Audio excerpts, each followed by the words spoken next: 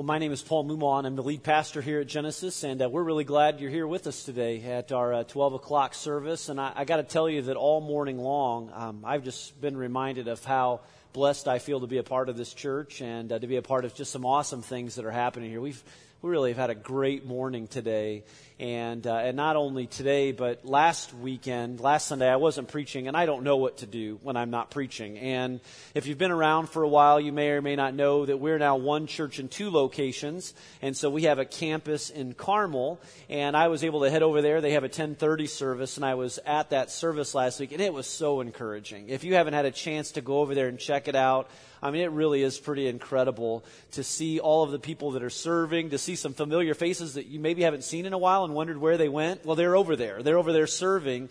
And in addition to their service, there are a number of people that are coming that maybe haven't been a part of a church, maybe never been a part of a church or haven't been a part of one in a long time. And just stories of, hey, I was driving by, saw the banners. You know, stories like we here in Noblesville all the time. And so, again, it's so encouraging to see what is happening over there. But I'm really encouraged today, and I'm glad that you're here for our 12 o'clock service, especially on opening day, NFL Sunday. That's what DVR is for, right? All right, because you can still get home and see the game, but we're glad to have you here at 12, and I only hope and pray that this service continues to grow, and you can help get the word out. All right, you can help get the word out about, hey, there's a lot of seats, at 12, and we need to do a better job. The bagels have been running short. I think all of our college students are eating up the bagels, so we'll keep adding to that number to make sure that if you missed a bagel today, that we still have those bagels at 12 o'clock. But we're starting a brand new series today called Big Church, and we're going to be looking at the book of Acts and the first church over these next 5-6 weeks with one another. And so I'd challenge you, I'd encourage you to read through the book of Acts. Make it a part of your reading time. It's a story. I mean, it's a historical account, but you'll be able to kind of follow along some chronological events. And I'd encourage you to check it out, this book of Acts and how it applies to the series Big Church. But I want to ask you as we get started today, when you hear the word church, what do you think of?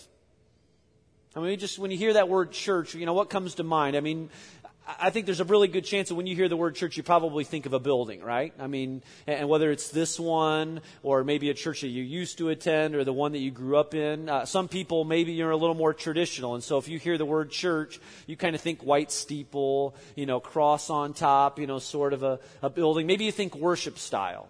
Well, we've got a number of churches in the U.S., and we've got a lot of churches right here in central Indiana. I mean, we're blessed, and we're blessed with the freedom to be able to come into a place like this to worship on a Sunday. But chances are that you probably passed at least a dozen churches driving here today, depending on how far away you've come. I mean, we've got a lot of churches in our community.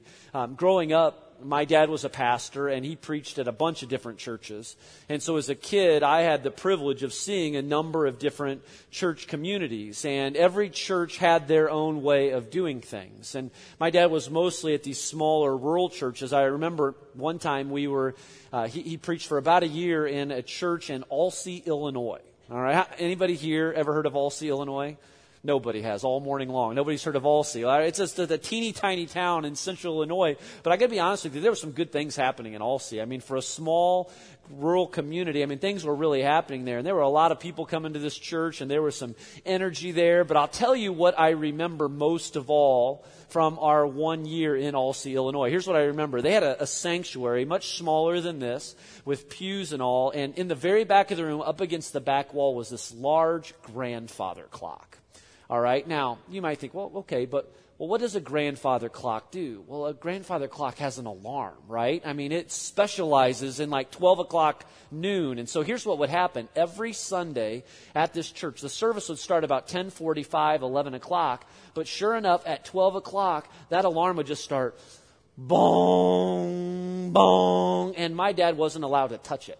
All right, it didn't matter if he was the pastor or not. He did not have permission to touch that clock. It was given in memory of someone, but it was more than just the memory. That alarm was a reminder to the pastor that we finish at 12, all right? 12 o'clock means lunchtime. So it didn't matter. My dad could have been preaching his heart out. Jesus could have been preaching from the stage. At 12 o'clock, it meant it's time to wrap things up. It's lunchtime, all right? And so that's what I remember from this particular church. And I've been to a bunch of different churches in my life, maybe like some of you, big churches and small churches, traditional churches and non-traditional churches. I served on staff at a really large church in Louisville, Kentucky, and I remember when Genesis Church was a church of 200. There are churches all over central Indiana, all over this country, and all around the world. And many of you today, you're here from different churches.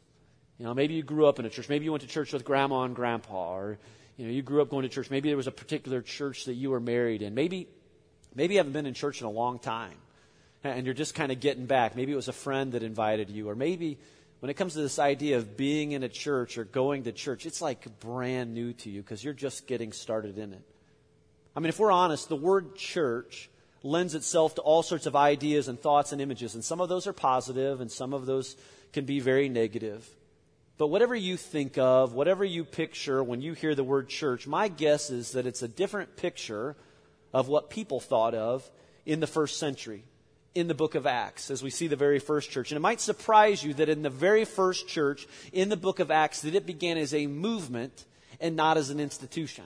It wasn't about a building. It wasn't about a location. There were no service times. There were no sermon series. There were no bands. There were no youth groups. I mean, from the very beginning, the church began as a movement, and it began as a movement around one very powerful yet simple message, and that is that Jesus is the Christ, the Son of the living God, and that you and I can be forgiven of our sins.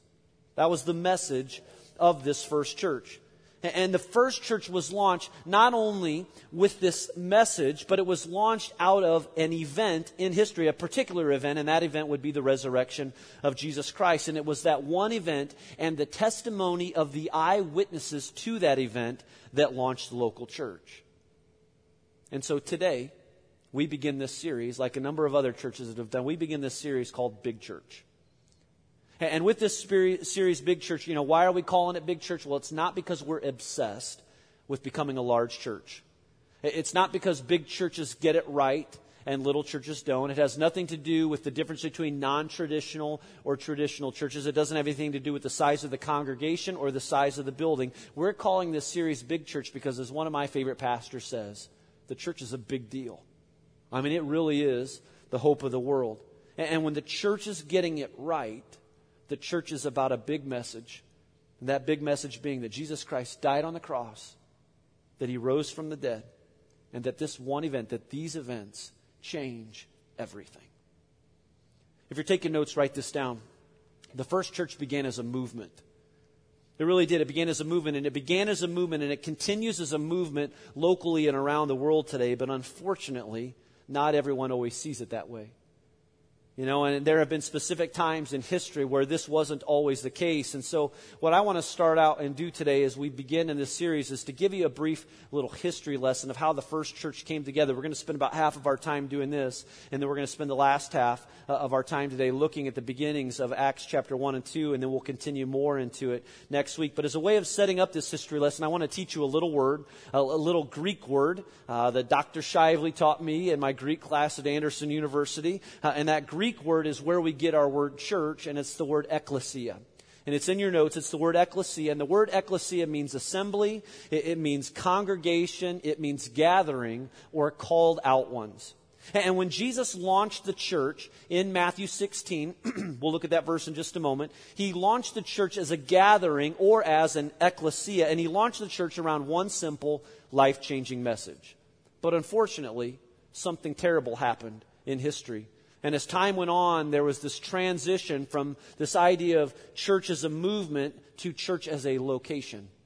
It went from being all about a message to being about a particular building or a particular location. And over time, the church became a hierarchy of sorts. And whereas Jesus established the first church on the news of His death and resurrection, over the years, the church transitioned into less important, entirely different things. Now, if you know any history at all, any history of the early church, or let's just say this, if you know people, whether they've been in the church or outside of the church, you know that the church over the last 20 centuries has endured some really embarrassing times.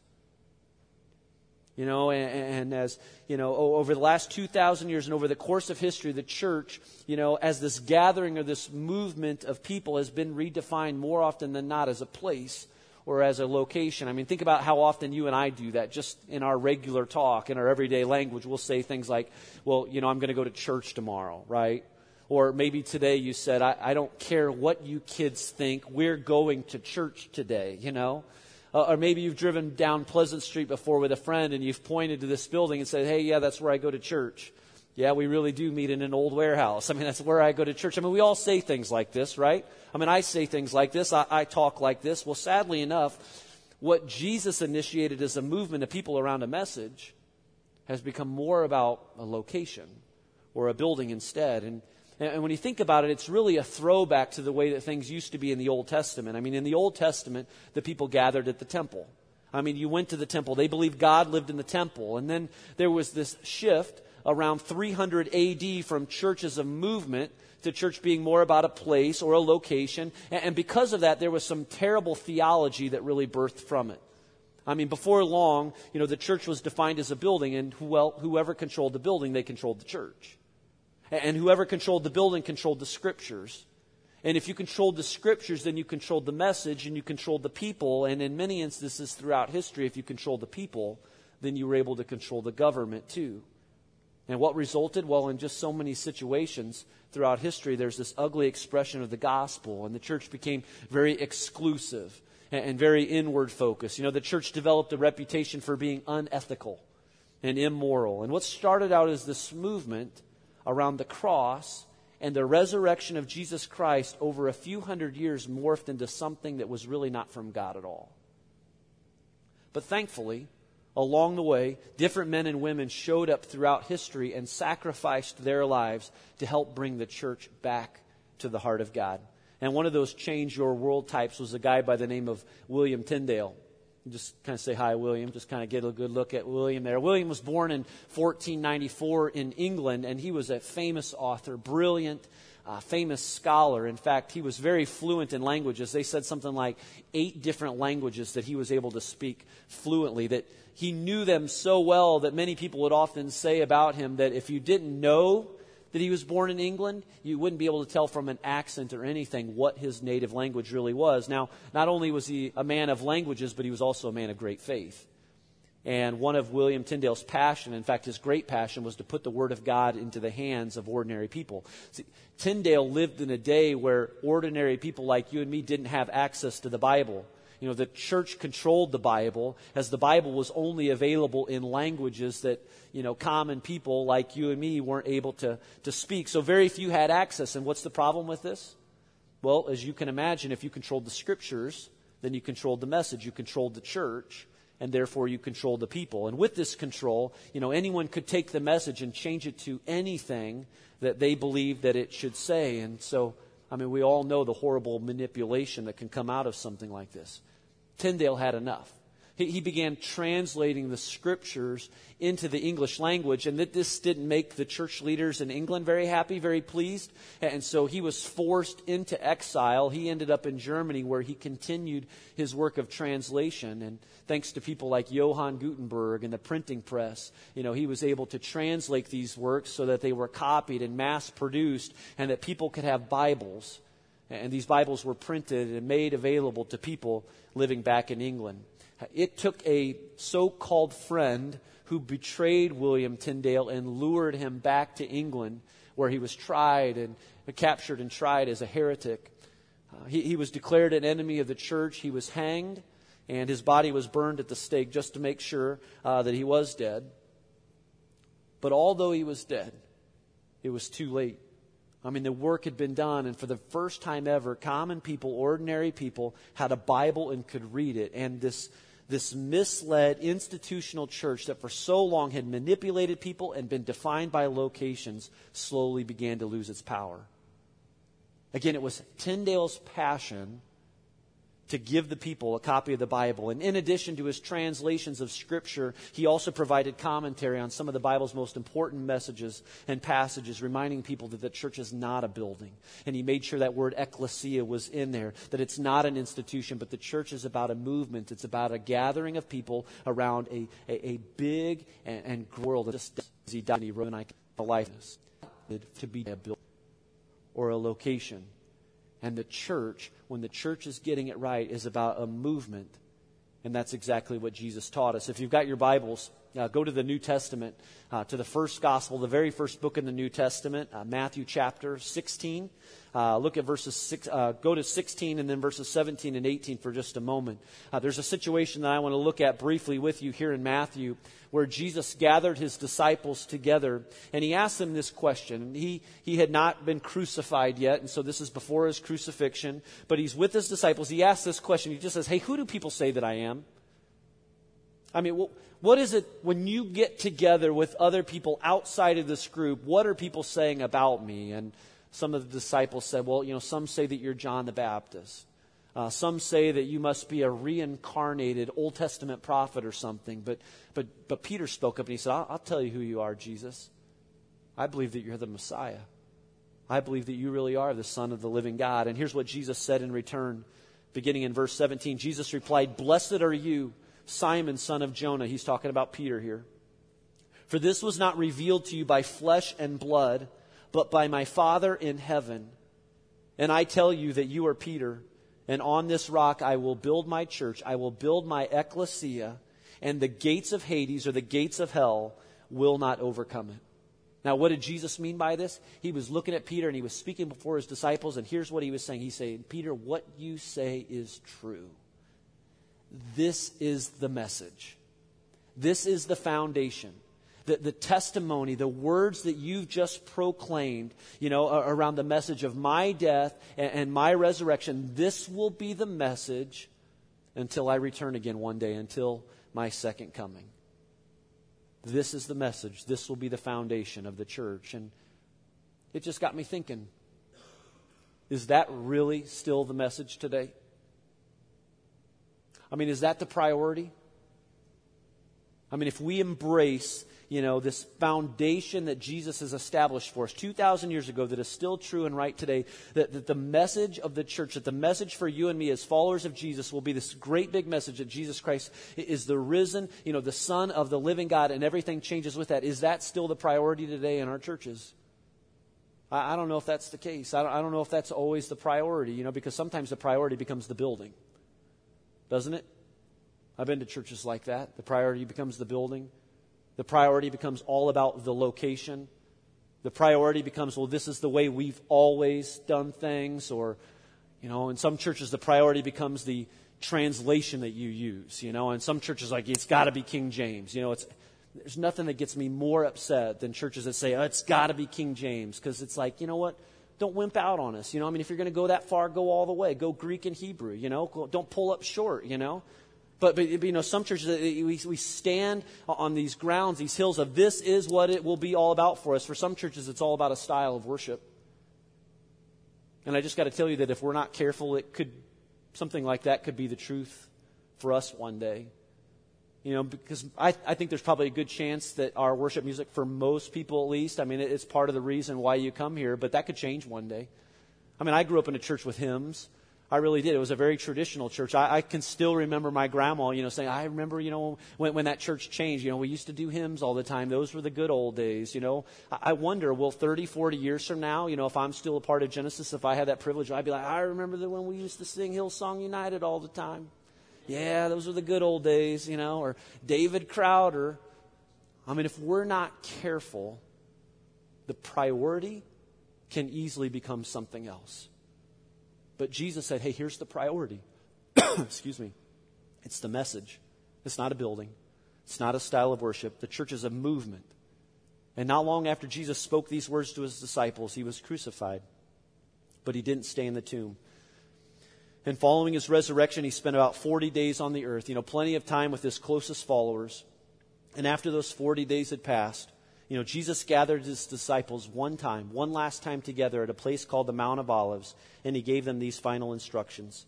We call it the Great Commission, all right?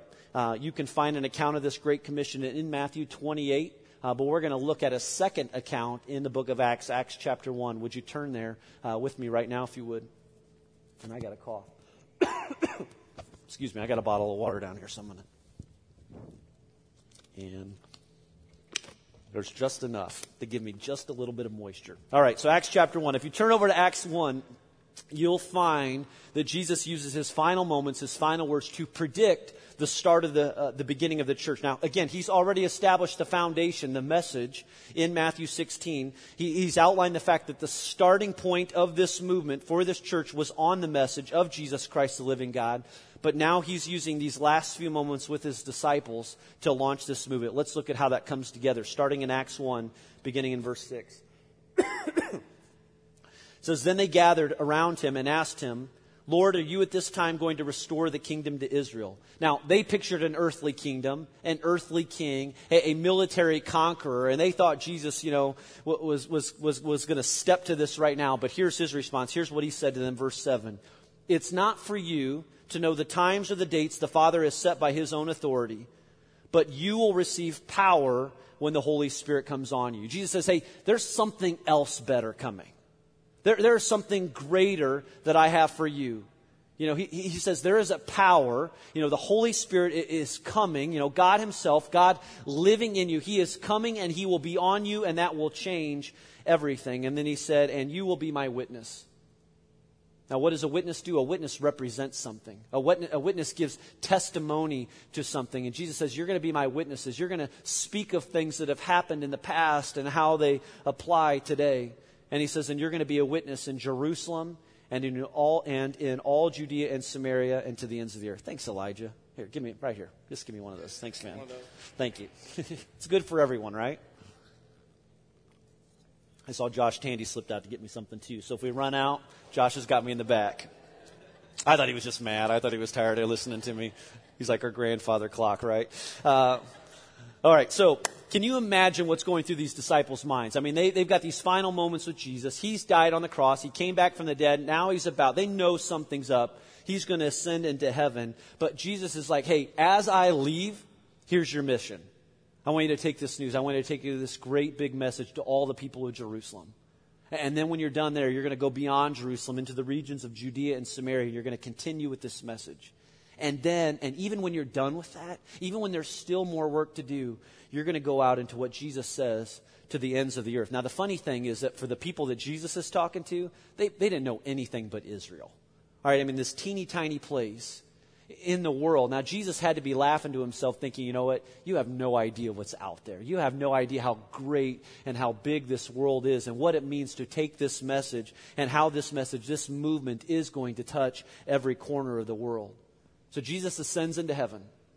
10 days after his ascension, there's this Jewish celebration in Jerusalem known as Pentecost.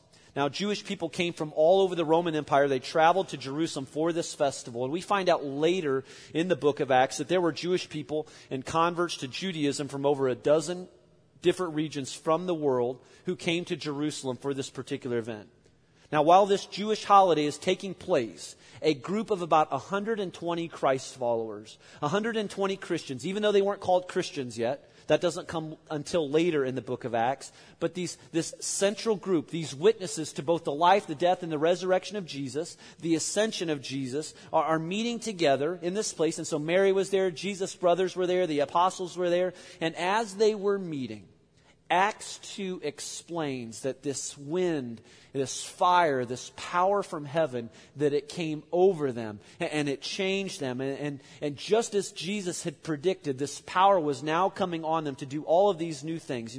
The Spirit manifested himself. God himself was manifesting himself in a new way, in such a way that these followers of Jesus were miraculously able to speak the languages of the foreign people who had all come to Jerusalem for this festival. You can read this for yourself in Acts 2. So what did they do? They went out, these 120, they went out into the city to be amongst the people. Now, they all knew that something was going on. And so as you read it for yourself, you'll find that there was some confusion and there was some commotion, but there was energy and there was power present and there was all of this excitement pouring out of the apostles, and they were talking about Jesus, and they were talking about his crucifixion, and they were talking about how he returned from the dead. And again, there's this great commotion in Jerusalem, and it all centered around the power and the clarity of a message that Jesus is the risen Christ, the Son of the living God.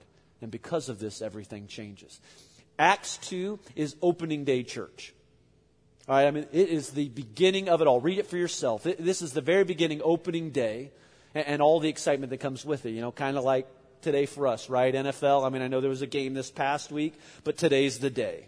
All right, in 11 minutes, don't leave here. You know, the Colts kick off, all right? And maybe you're a Colts fan. I've seen Bears jerseys this morning.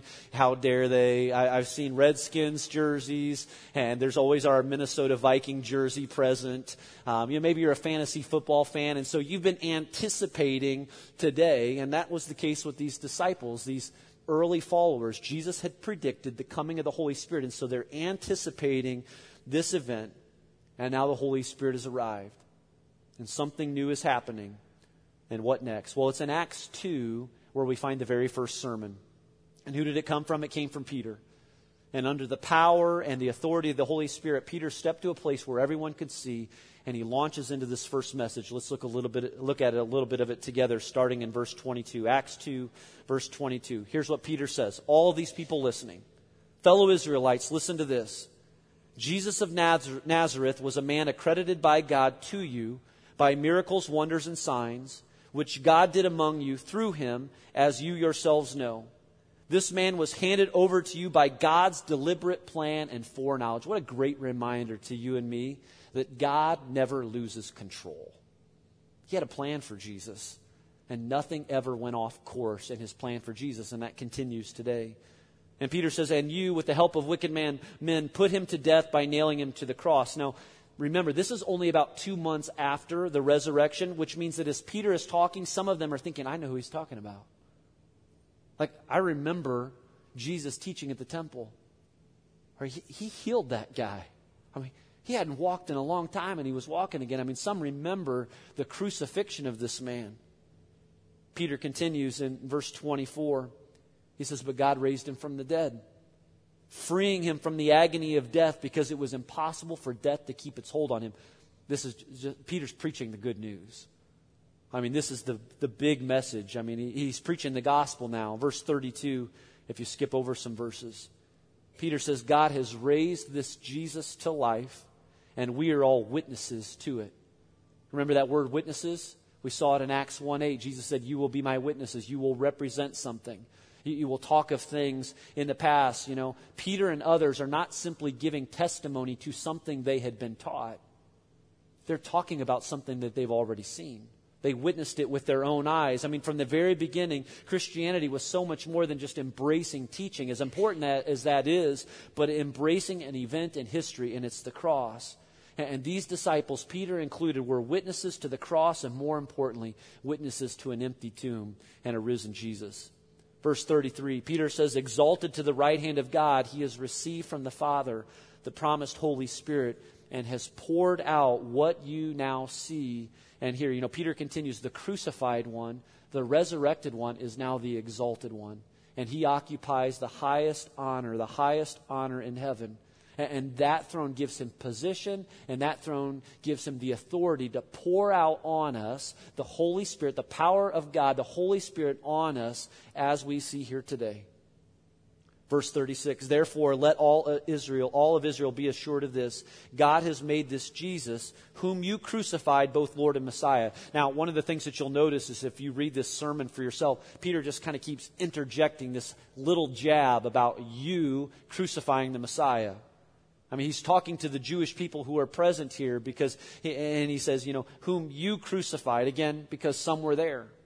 You know, some voted for this. Some shouted, you know, for the crucifixion of Jesus. Some, you know, spit on Jesus as he walked by with his cross. And so Peter's making some strong statements. And look at their response now in verse 37. It says, when the people heard this, they were cut to the heart. Meaning they felt it. There was a sharp sting in them. Some genuine pain. And they said to Peter and the other apostles, brothers, what shall we do? I mean, they heard these words. There's this crowd of thousands of people, and they responded, what do we do now? Like, I get it.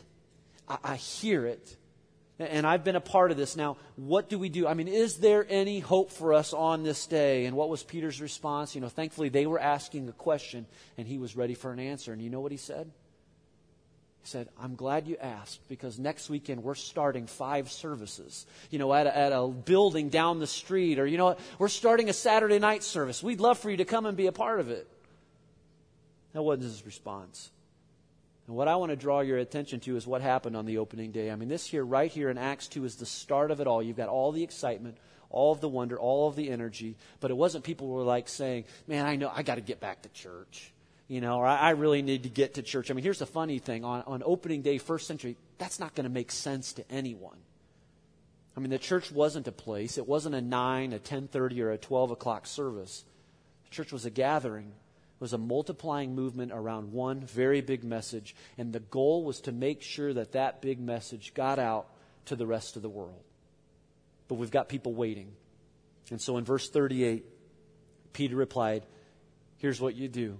Repent and be baptized, every one of you, in the name of Jesus Christ for the forgiveness of your sins, and you will receive the gift of the Holy Spirit.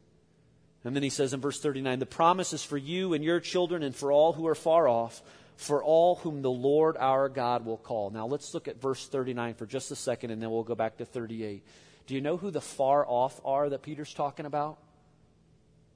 It's you and me. I mean, it's your grandma, and your grandpa. It's your mom or your dad. It's your youth pastor that told you about Jesus when you were in middle school or in high school or something. I mean, Peter's saying, hey, this isn't going to be just a Jerusalem thing. This isn't a fad that's going to go away in the next few years or in the next 100 years. This big message is a message for the entire world and for all of the future generations that will come. And remember, Peter's speaking to a large crowd, and these people were all over the world. And they all speak these different languages, but with the power of the Spirit, he was able to say these words in a language that everyone could understand. And when he gets to verse 38, go back to 38 now, we really find the first altar call.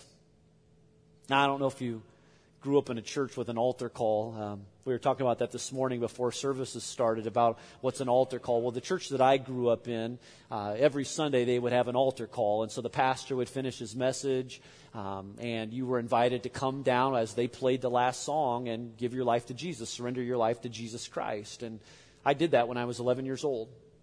I could walk you to the seat of where I was in that particular building. And I got up and I walked to the front and I invited Jesus into my heart, and I was baptized later. It was frightening. I mean, to get up in front of all those people and do that. And I'm not saying that that's how you have to do it. It's just one way. Here at Genesis, there are times where we invite you, if you want to invite Jesus Christ into your life, to raise your hand. The Bible doesn't say anything about that, but just kind of a way, a step, a response for you. Maybe that happened that way for you. That counts.